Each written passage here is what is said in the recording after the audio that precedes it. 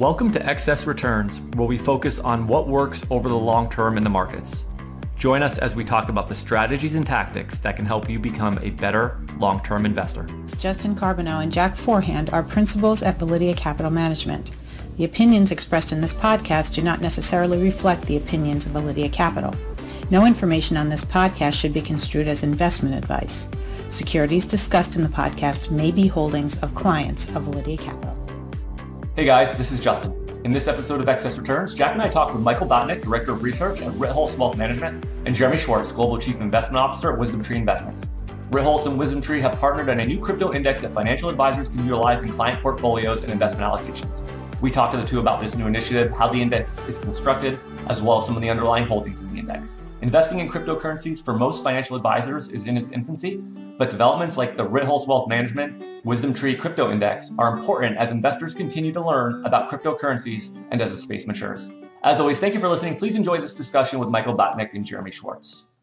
Hey guys, thank you for joining us today. Thank you. Today we have Michael Botnick of Ritholtz Wealth Management. You may recognize Michael from his blog, TheIrrelevantinvestor.com, or his podcast, Animal Spirit, or from the content on YouTube, which I highly recommend.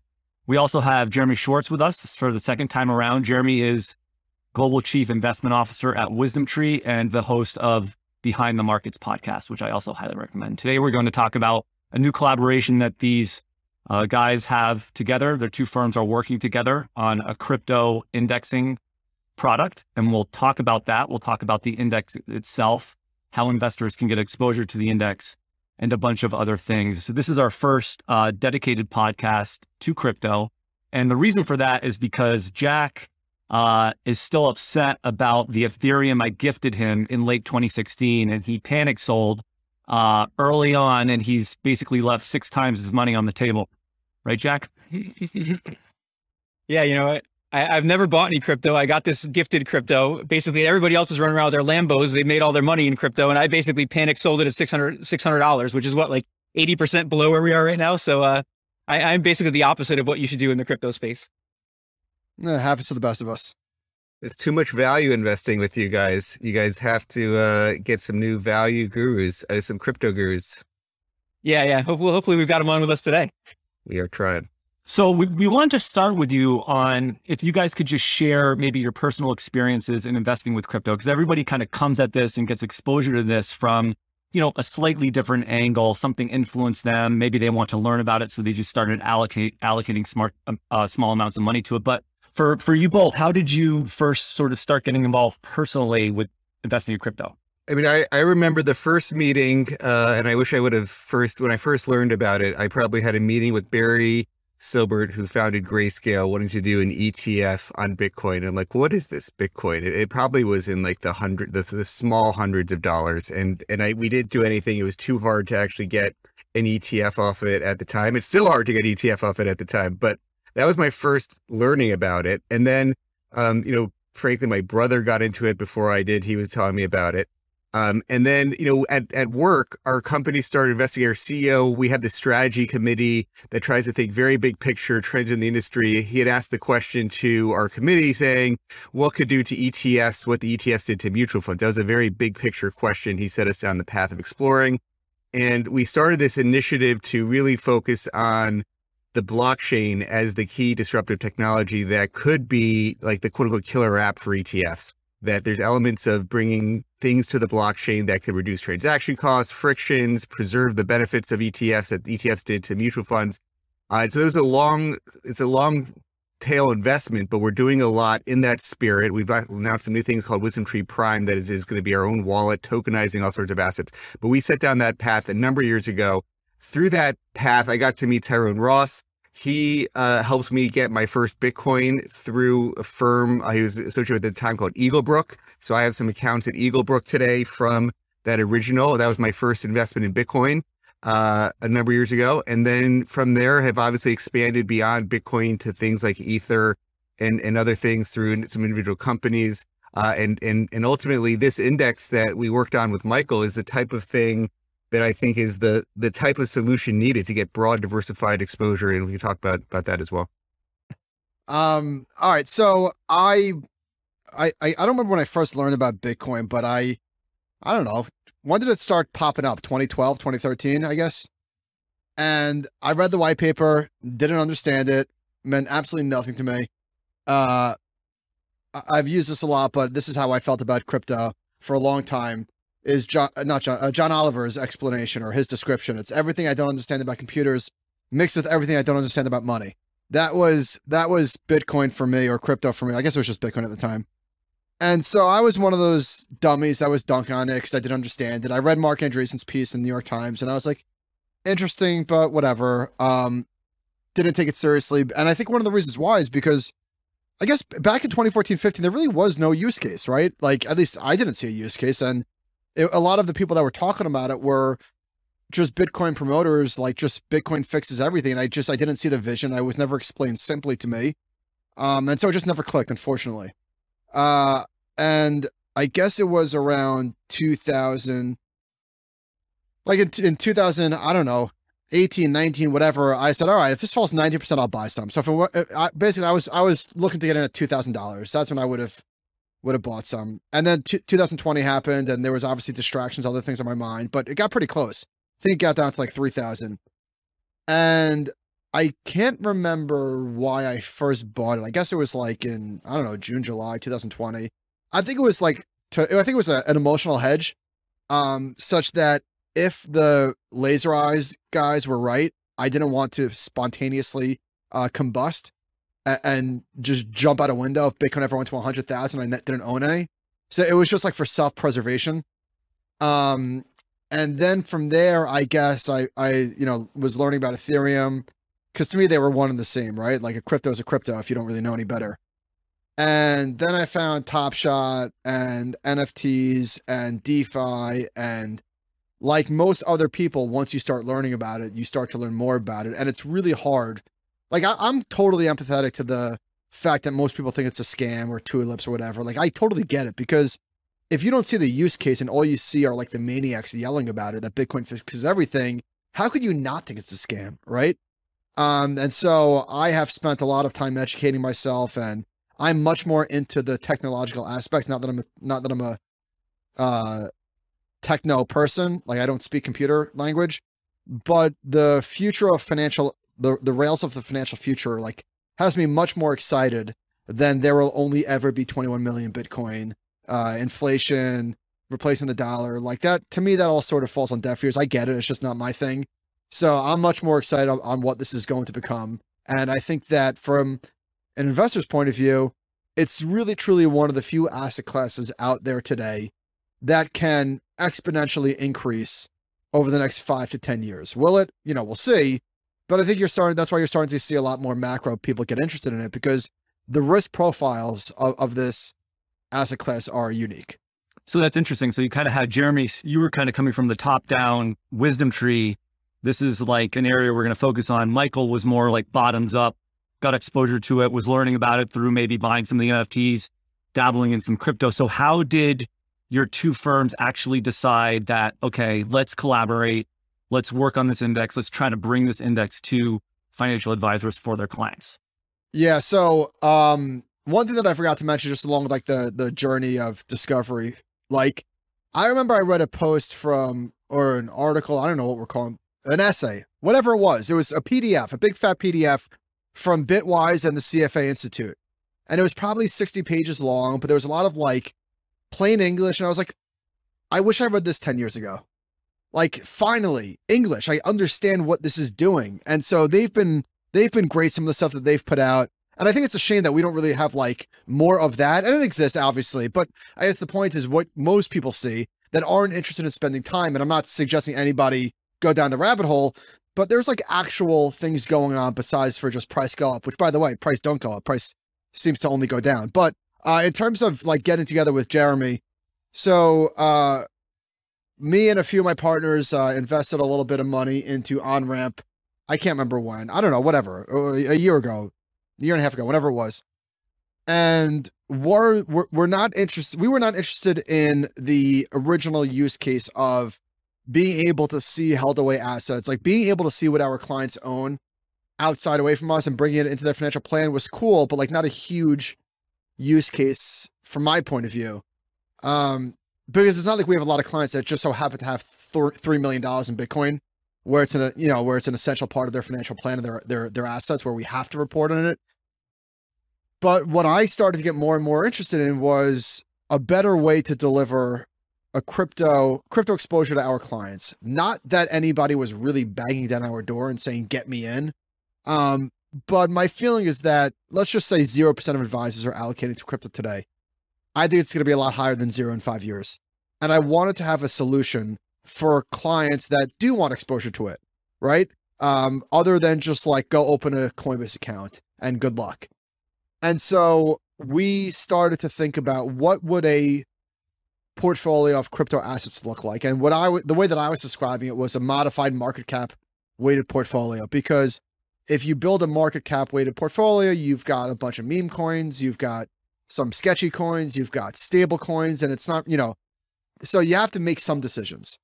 And so I called up Jeremy one day and I was just like, hey, what are you guys doing with OnRamp? Because I see that like they're doing model portfolios and I just wanted to learn more. And so Jeremy said, well, why don't you go first? What are you thinking? And I told him what we wanted to do. And he said, we're like doing the exact same thing. Why don't we work on that together? Would you be interested in doing that together? And from our point of view, it's a no-brainer, because WisdomTree, and Jeremy could speak to this, has a whole team of digital asset experts. They're already managing products in Europe. And so being able to outsource a lot of the construction of the portfolio to Lem was beyond a no-brainer. So Jeremy, why don't you take it? Yep. Yeah, so I mentioned how I first bought Bitcoin through Tyrone. Tyrone went to be at OnRamp CEO, and we became interested in what they were doing. And it's been very hard to access crypto in the US. In Europe, you can do basket products, and we have both from 3 or 4 years ago, direct exposure to Bitcoin and Ether, but now baskets and it's basically per exchange what you can launch. So we had been building a crypto indexing capabilities internally, and it was just a matter of time before you could actually execute that. I mean, what's amazing is Coinbase still can't execute a basket product today. Amazingly, like they're largest for individuals, but they can't do a basket product. So we would like the main custodians to do more. Gemini is certainly the most integrated. OnRamp was the first gateway to Gemini. I think Gemini is building other gateways. They made their own acquisition as well of a firm called Betria. So you're going to see more access ways to do these crypto baskets. So certainly we wanted to deliver that. ETF, again, is far away. Even for spot Bitcoin is far away, yet alone something that is diversified across the ecosystem. And as sort of jointly interested parties in OnRamp, I think it became a nice collaboration, and to work with Michael and his team's been fantastic so far. Yeah, that's great. We're going to sort of peel back the onion on the actual construction of the index in a second here. But Michael, I just wanted to follow up on something you said. And you had mentioned, there is not a lot of really great, well, what other places can people go to learn about cryptocurrencies? I mean, what other sources? You mentioned Bitwise, but is there other sites that you would recommend, Jeremy, as well for you? Is there places you guys go that, the somebody new to crypto investing can start to learn about this space? Yes. Yeah. So I should say that, like, it's not that there's not education out there available. It's just that what rises to the top tends to be the promoters, which is unfortunate, but that's, the same thing with any space. So I actually wrote a post, which you guys can link to if you want, and I called it, "We Built a Crypto Index." And at the end of that post, I linked to some of the things that were helpful to me along the way. So for example, I listened to, it wasn't like anything that clicked. It was, it was a progression. These things, it took a while, it built on itself. But I listened to Patrick O'Shaughnessy at a podcast called Hash Power in 2017.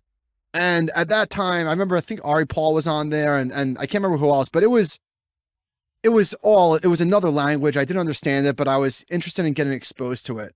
I read Mario Gabriel. He has a blog post, a blog called The Generalist. He wrote a piece on SushiSwap that explained to me how the automated market makers work. Chris Dixon is great. He puts out a lot of stuff. Like I said, Matt Hogan and the team wrote about the power of the blockchain. They called it self-driving banks. That really clicked with me. This guy, Eric Peters, writes a lot of stuff about it. Bill Miller's helped me. So it's a lot of different people that have, and Packy has written a million things. So there are good resources out there. I think you just got to find them. And so we have a strategies page also called the Wisdom Tree on our main website.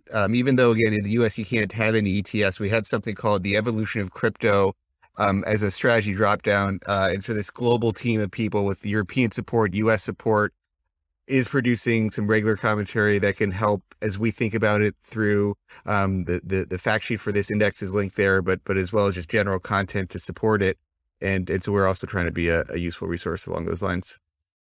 But a few of the podcasts I listen to, so Frank Chaparro from The Scoop is one that Michael and I were on, also very interesting, as well as the Castle Island Ventures team. So Nick Carter and his group has a great podcast also for two other podcasts that have some regularly very good content every week. Yeah, I guess I would say there's not like one thing that you're going to read or listen to where you're like, oh, I get it. It would be like if somebody asked you, hey, how do I learn about stocks? Right? There's not like a definitive guide where it's like, oh, read this and you will understand, right? Like, I'm sure like you guys, it took me like years and years and years to really fill in the gaps because whatever you're learning about, whether it's history or economics or whatever, like there's blind spots and you just, if you want to learn, you have to put in the time. And I'm not suggesting that anybody like put in the time, but if you're interested and you want to learn, there's no shortcuts, but there are places to start. Michael, you alluded earlier to this idea that one of the criticisms of crypto right now is that the value that's accrued in the space has gotten probably pretty far ahead of the real world use cases so far. And since you guys have been inside crypto, I'm wondering if you could talk about maybe some of the cool use cases for crypto that either are here or are coming in the future that you've seen that maybe people like me who are value investors don't really know about yet. Sure.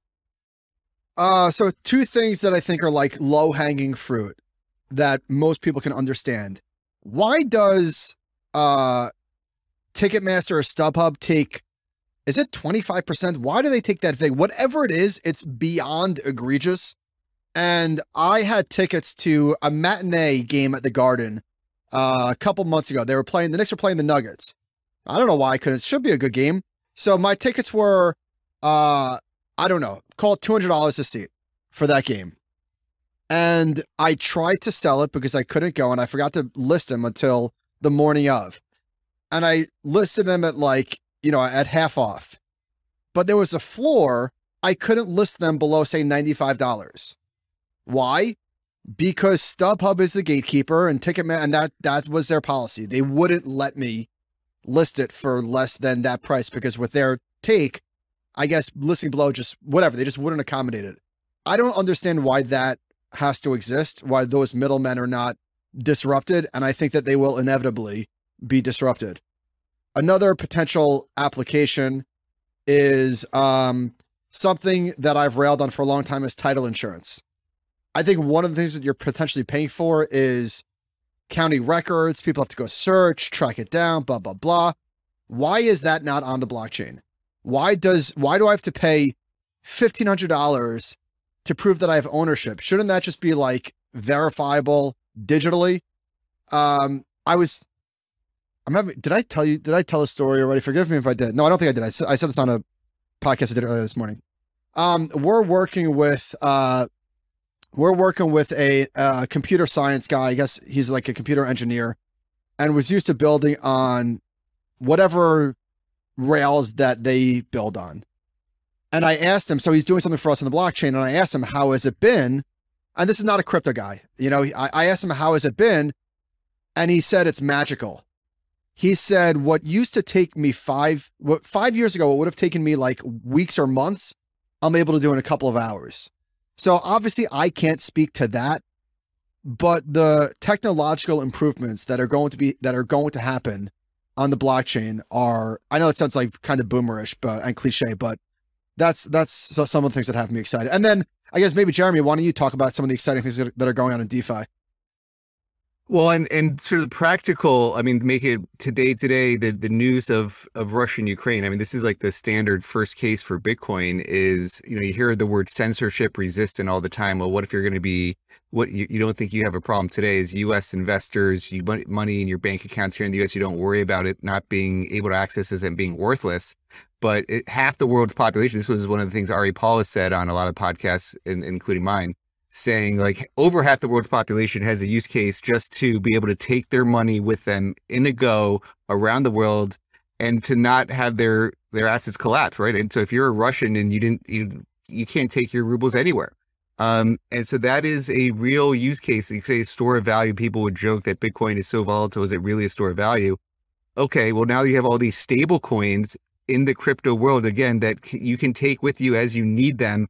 That is the first central use case for crypto. And I do think you're seeing that on a day-to-day basis today. And now that's part of the DeFi world. It's sort of disrupting banks. It's disrupting exchanges. So you see these decentralized exchanges as one of the DeFi protocols is you don't need to be trading the New York Stock Exchange or the NASDAQ on their artificial hours from 9 a.m. to 4 p.m. You could be trading 24 hours a day, 7 days a week. And so even paying a dividend payment on your stock, which we have a company, Public Stock, takes us weeks to pay the dividend. It's costly to pay a dividend. It could be done in 30 seconds with the click of a button through the blockchain. So I think there is elements of reducing costs, reducing friction. It's going to disrupt a lot of traditional infrastructure plays is some of our.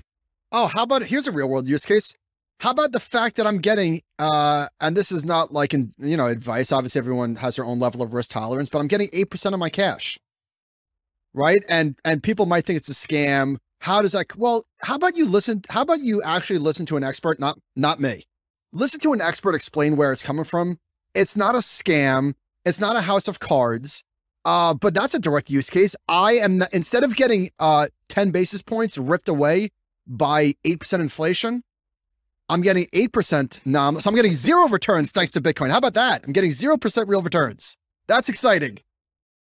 Yeah, that's the thing that always like shocks value guys like me. We're kind of trained to say, when I'm getting an 8% yield, there's something horribly wrong going on with the company. I should never be investing in it. I mean, you can get 8% yields in crypto, and it's at least fairly safe. I use GUSD, which again, this is not advice, but that's Gemini stablecoin. They loan it out to counterparties who loan it out to counterparties. And the problem is there's just not enough cash in the system. So there is a constant demand for stablecoins for leverage on the way in, and on the way out, they get liquidated and they go back to stablecoins because there's no fiat in the system.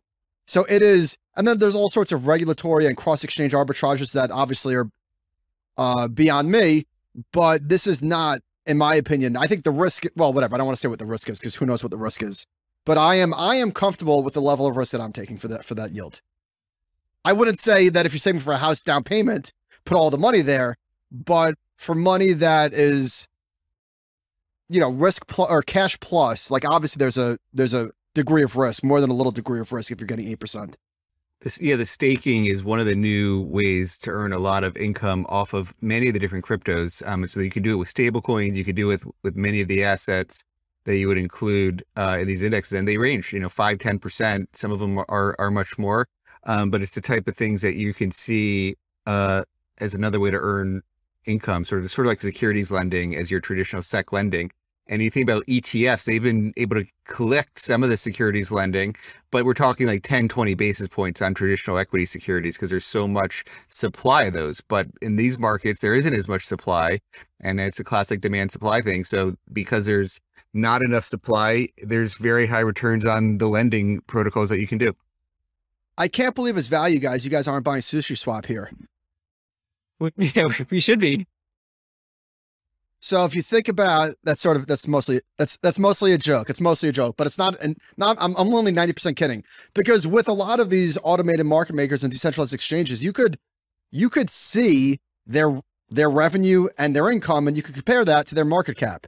And so that is, I don't know if it's like completely analogous to buying CME or whatever, but a lot of these protocols have a tremendous amount of underlying cash flow, like a tremendous amount. Yeah, maybe instead of being in our energy names right now, that's what we should be with instead. That's a good pair trade.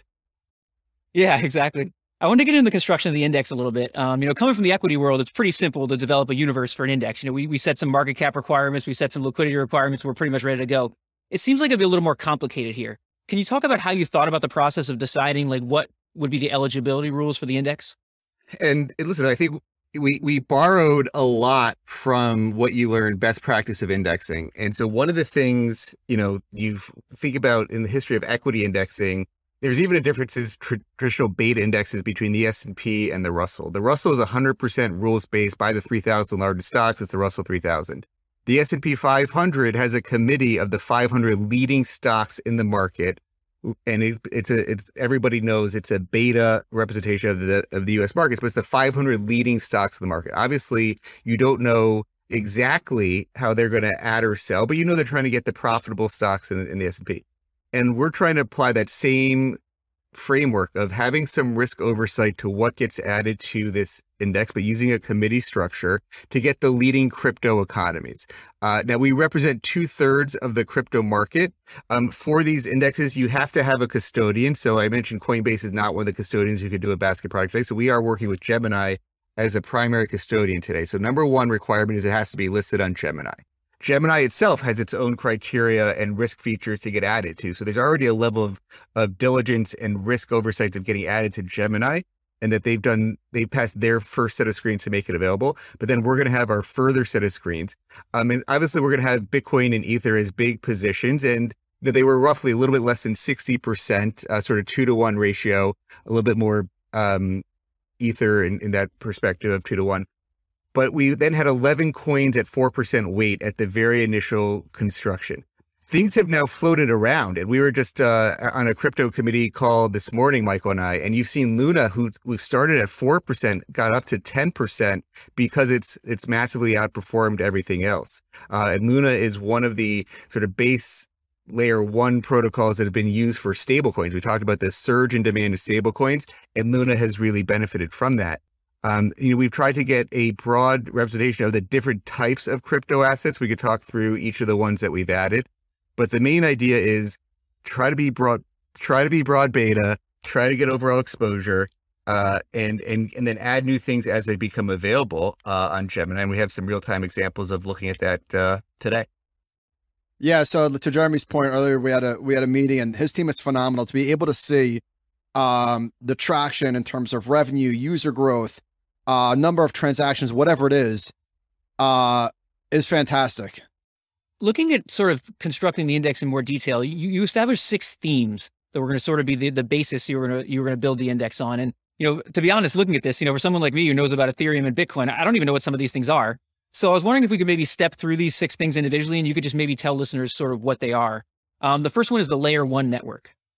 Yeah, so these are all the main protocols that you're operating on. So these are the ones you're the most familiar with. So Bitcoin and Ether are layer 1 protocols. The other ones we have in there, I mentioned Luna, which was that stablecoin enabler.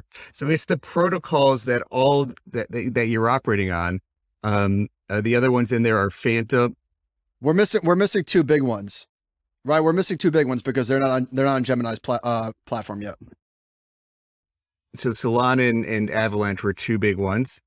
Solana just got added to Gemini. It's one of those that we're actively discussing at the committee now that it was just added to Gemini very recently. And so with layer 2, would the idea there just be it's something built on top of layer 1? Exactly. In some ways, the one layer 2 we have in there today is Polygon and Matic. It's you could say it's a side chain because it's actually got its own chain, but the whole point is, how do you enable across chains or how do you actually make more, it's more scaling and sort of, one of the comments is Bitcoin can only handle a certain amount of transactions. And so you had this Lightning network that was built on top of Bitcoin. You have all these things and Polygon and Matic there are trying to enable the sort of faster scaling of solutions on top of that traditional layer 1. And it's built on top of Ethereum is where it is today. Hey guys, just before Jack, before you jump onto the next topic, I saw a tweet a couple weeks ago from Peter Johnson. Merchants paying Visa and MasterCard. Wow. I was about to say, could this be right? Yeah, it is right. $60 billion a year in interchange, and fees are getting hiked. This gets decimated as merchants realize stablecoins offer near zero fees and no chargebacks. So this to me is some of the low-hanging fruit in terms of what can get disrupted. I have no idea how this plays out or what it looks like or how long it takes, but $60 billion a year in interchange fees paid by merchants just to Visa and MasterCard. There are so many, Who's the guy from A60? Alex something. He was on Patrick O'Shaughnessy's podcast. He has a video explaining like the 5 different parties involved in credit card transactions. And there's just so much fat in there that needs to get cut. Yeah, and that actually builds into the next thing I wanted to ask, which is the third thing on your. Wait, you guys aren't long Visa, are you? No, not that I'm aware of. We're quants, so we don't even know what we're long. Clients sometimes ask us, "What do you hold?" We can't even answer the question. So, but yeah, picking up on the idea of DeFi. I mean, if I look at DeFi sort of as things that would replace a bank and a brokerage firm and a credit card, I mean, is that a fair way to look at it? Certainly. So you have a number of the DeFi, that is our biggest allocation outside of the layer 1. So we have Uniswap and SushiSwap. Those are these decentralized exchanges. So it is competing with the NYC and NASDAQ as that for crypto. You have what Michael was talking about in terms of the lending. There are firms that are doing borrowing and lending. So like the banks of crypto. And so there's liquidity providers like Aave, which is one of our coins. You have Yearn Finance, which is another finance lending protocol.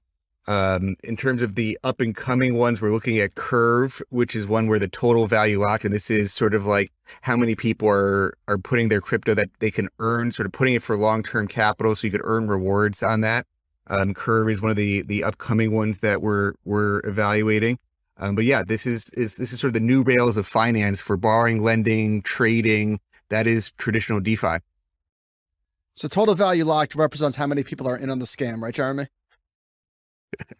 How many people are trying to earn returns on their capital? When I saw the next one, I thought Larry Ellison was involved in this thing or something, but because I have no idea what this is. But what is Oracle? So, what is a smart contract? Ethereum's an example of smart contract. They're not quote unquote smart. They're just computer code. And so what you have to do if you're trying to bring the real world to these smart contracts, you got to have data. And so these Oracle networks is really about trying to bring real world data to the smart contracts. And it's a key part of what you heard Michael talking about, lending and yield farming and asset management and all sorts of things. These Oracle networks, this is actually one where sort of the old tech meets new tech. You just heard Eric Schmidt join the Chainlink Labs board to advise them on how to make sort of Google-like stuff come to the blockchain. And so this is where you see the old tech is trying to embrace the new tech, and Eric Schmidt joining that board is, I think, a very interesting example of that. So Jeremy, with Chainlink, for example, would this be a way to potentially grab somebody's credit score and bring it onto the blockchain?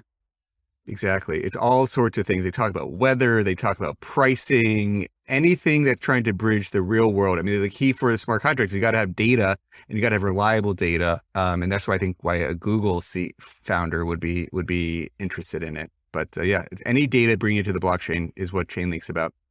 And by the way, the credit scores are probably going away as well eventually. I was listening to a podcast with somebody the other day. There's a big company out there that's doing this, using machine learning and stuff. I mean, credit scores are probably going to be a thing in the past and the future as well. Hope so. The fifth one people are familiar with, but they probably aren't familiar with how you invest in it. And that's the metaverse. Can you talk about that a little bit?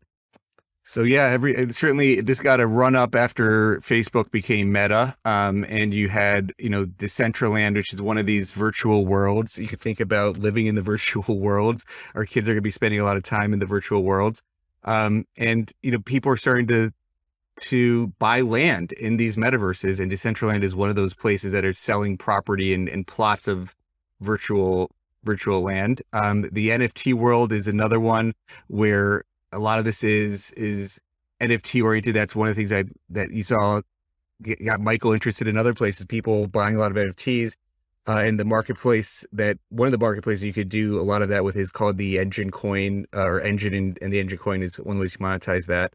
And so we have those two assets as our part of our metaverse allocation. We'll continue to look at other places. We're probably overweight the metaverse, which is, constraining us from maybe adding a lot more at the moment. But we are trying to benefit from that general trend to the metaverse.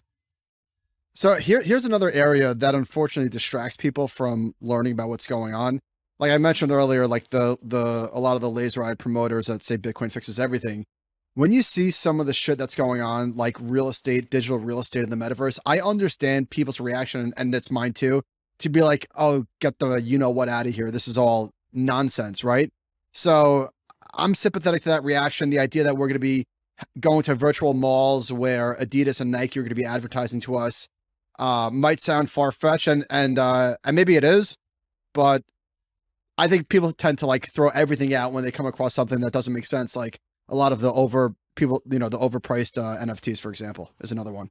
Although Jamie Dimon's JP Morgan bought a advertising space in the metaverse, and you are seeing a number of companies buy, it's really just advertising, right? It's a just new form of where they want eyeballs. If eyeballs are there, a lot of these companies are going to spend money on it.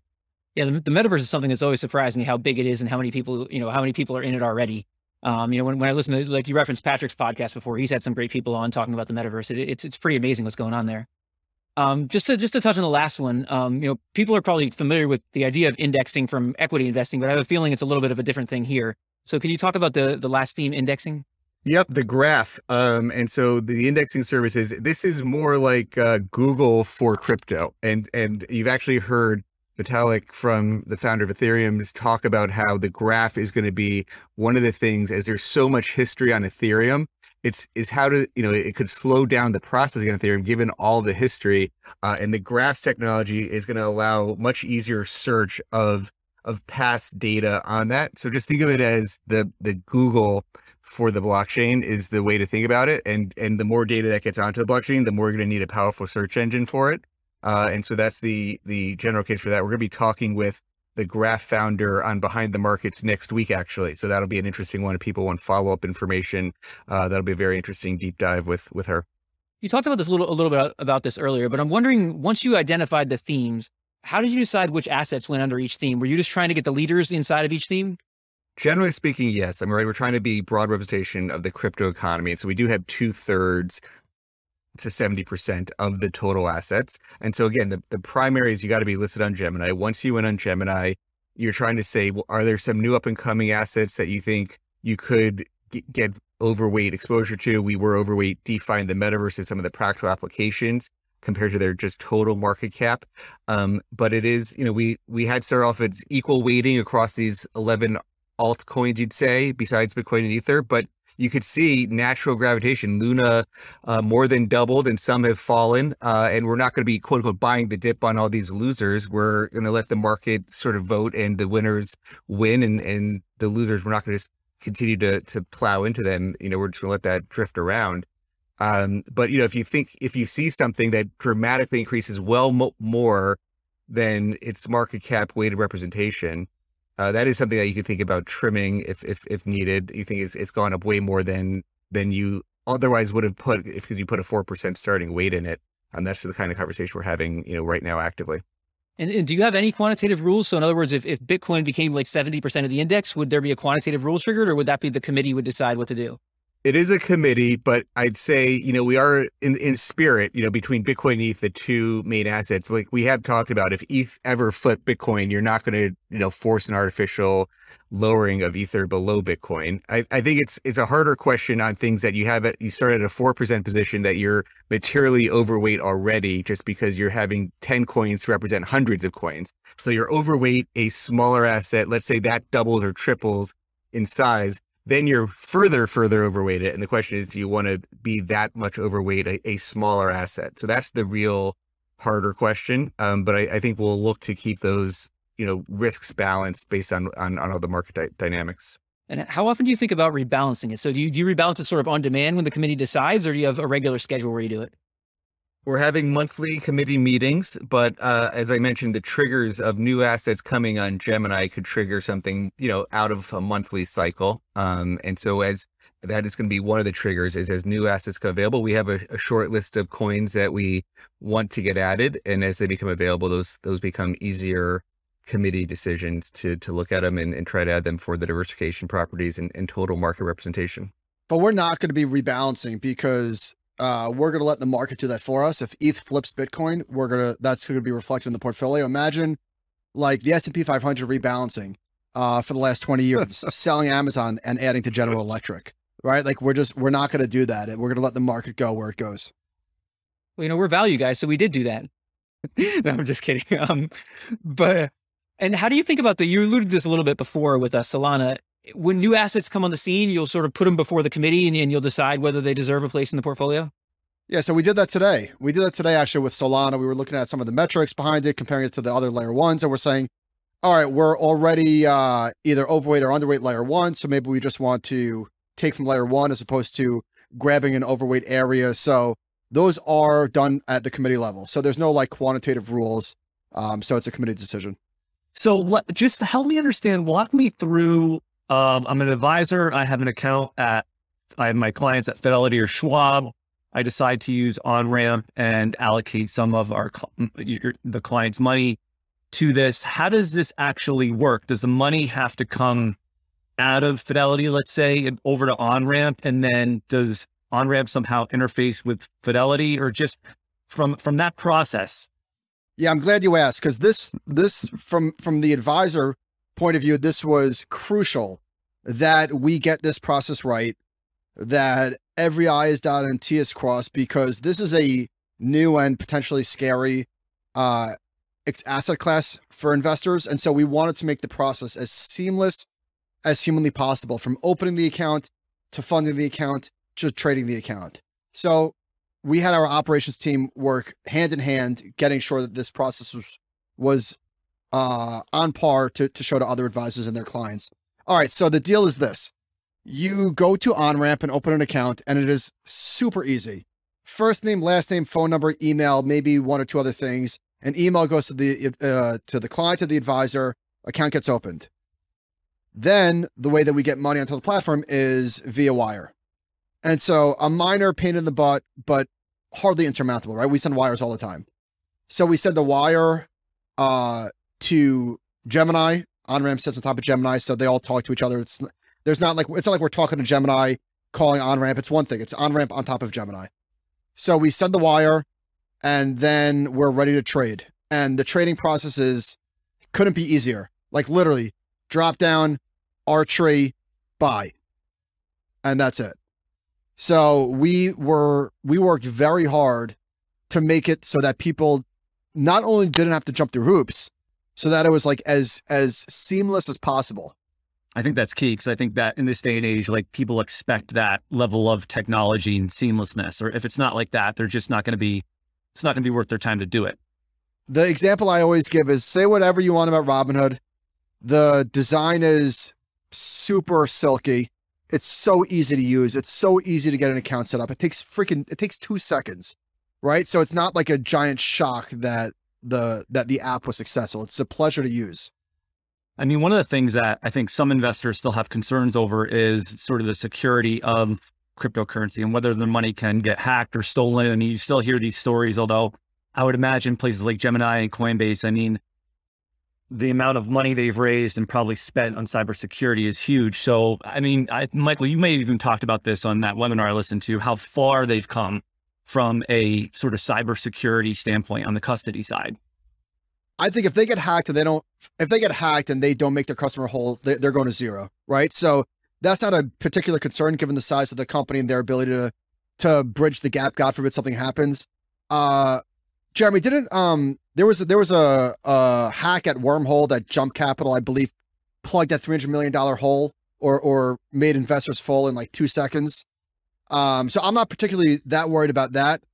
I mean, the thing there's different ways you could have your own private keys and put it on like your own USB device to try to store your private keys. I mean, that's certainly one way to do it. You could also then lose your private keys, lose your passcodes, and that's one of the risks. Or you could go to an exchange like a Gemini, and you're sort of outsourcing your protection to them. I mean, we have done institutional level due diligence on firms like Coinbase and Gemini, and are working today in the ETF provider with Coinbase as one of our custodians for ETFs. So we have gotten comfortable on their security protocols and feel very similarly about Gemini, working on with them on various diligence packages as well. So we evaluate and due diligence on the custodians we work with, just like any other custodian like State Street or BNY that we work with on traditional equities.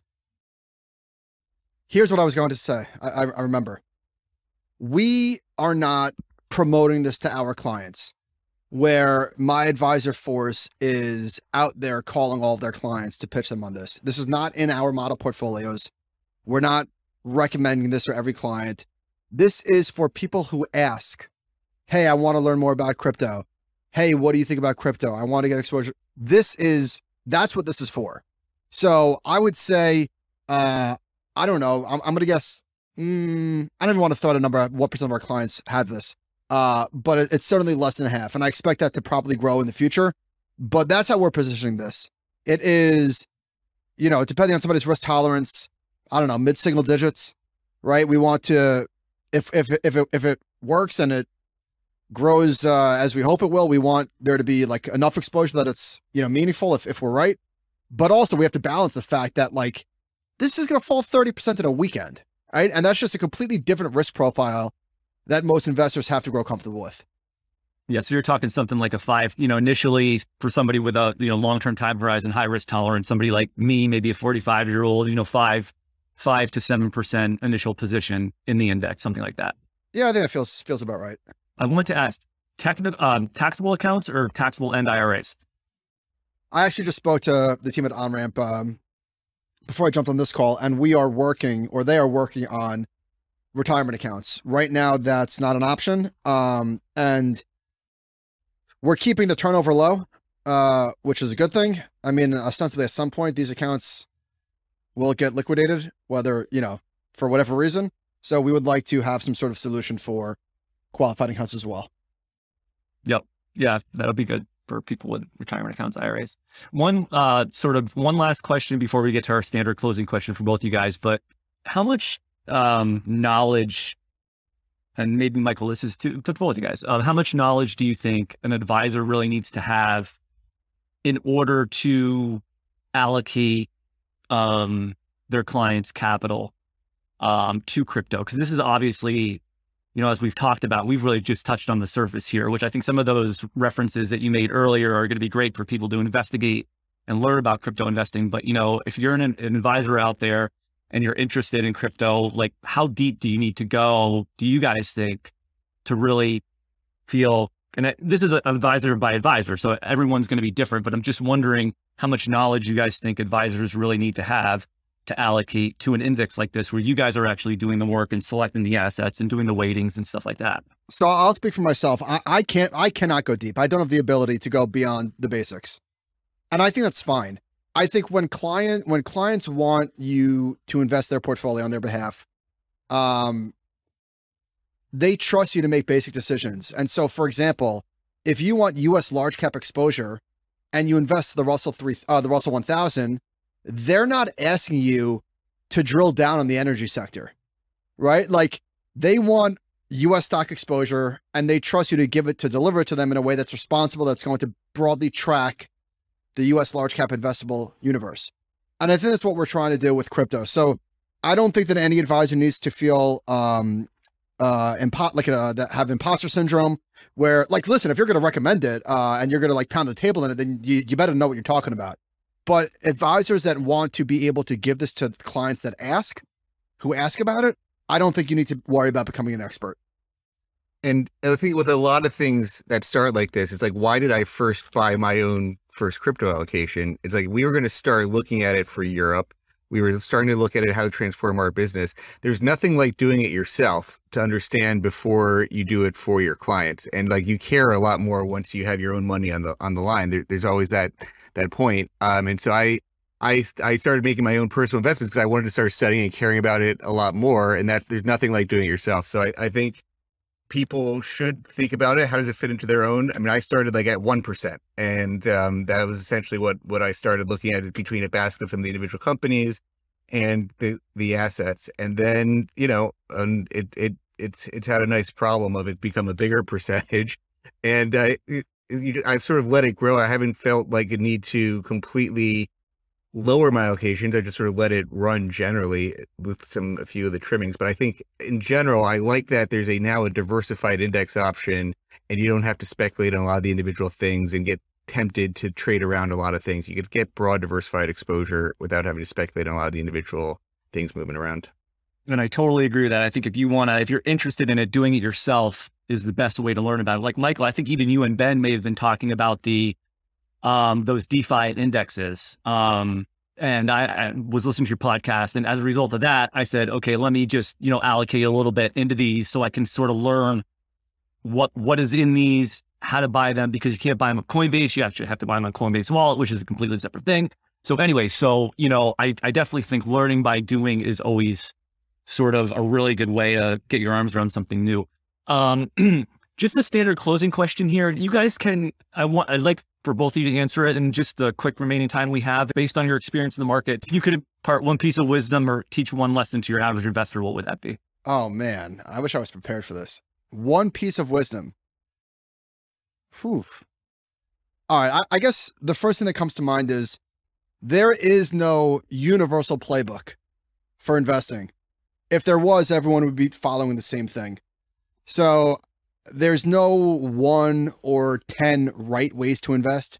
And there's probably a lot of wrong ways to invest. But there's also a lot of reasonable ways to invest. And the most important thing, in my opinion, is getting to the place where you're comfortable doing what works for you. Even if that's, something that would be subpar in a spreadsheet, 40% cash, 60% equities, whatever it is, whatever you have to do to get to the place that you can stick to the strategy through thick and thin. And when I say stick to the strategy doesn't have to be buy and hold, but you have to have some sort of philosophy that governs you, right? And because if you don't have that, then you're just flopping like a fish out of water. So some people get there quicker than others. Some people never get there. But I think that would be the most important thing, is just to find whatever jives with your personality is the most important thing. I guess if I'd add to that, I grew up under the great Warren Professor, and we're actually in the process of doing the 6th edition of Stocks for Long Run, which I'll be joining as co-author this time. And so I think if I have one word of wisdom, it's stocks for long run. Now the question is on other things, and that's a lot of diversified stocks for long run. So buying index funds, buying broadly diversified baskets, things like this, where I think this crypto conversation comes in, is I view it as one of those, you have a core allocation, call it 80-90% of your assets in a core long-term strategy, but you might have 5-10% in things that you think have these bigger growth opportunities. It gives you to have more trying to quote unquote beat your core allocation, or things that you're more speculative, you might say, or things you enjoy trying to find, or have that separated account from your core allocations, I think is something to be thinking about as well. Jeremy, are you writing a book, Coins for the Long Run? Not yet, but that sounds like the next one. Wonder if you could get Professor Siegel to write that one with you. Hey, we do have a chapter on Bitcoin and it's a new form of money in this version. So there will be a segment on Bitcoin, how he thinks about it versus gold and other things. Good stuff, guys. This has been great. Thank you guys so much for joining us. We'll put links to all those references in the show notes. And I think this came out really good. So thank you. Thank you. Thank you. All right, guys. Thank you. Hey guys, this is Justin. Thanks so much for tuning into this episode of Excess Returns. You can follow Jack on Twitter at @PracticalQuant, and you can follow me on Twitter at @JJCarbonell. If you found this discussion interesting, please like us on iTunes. Thanks again and see you next time.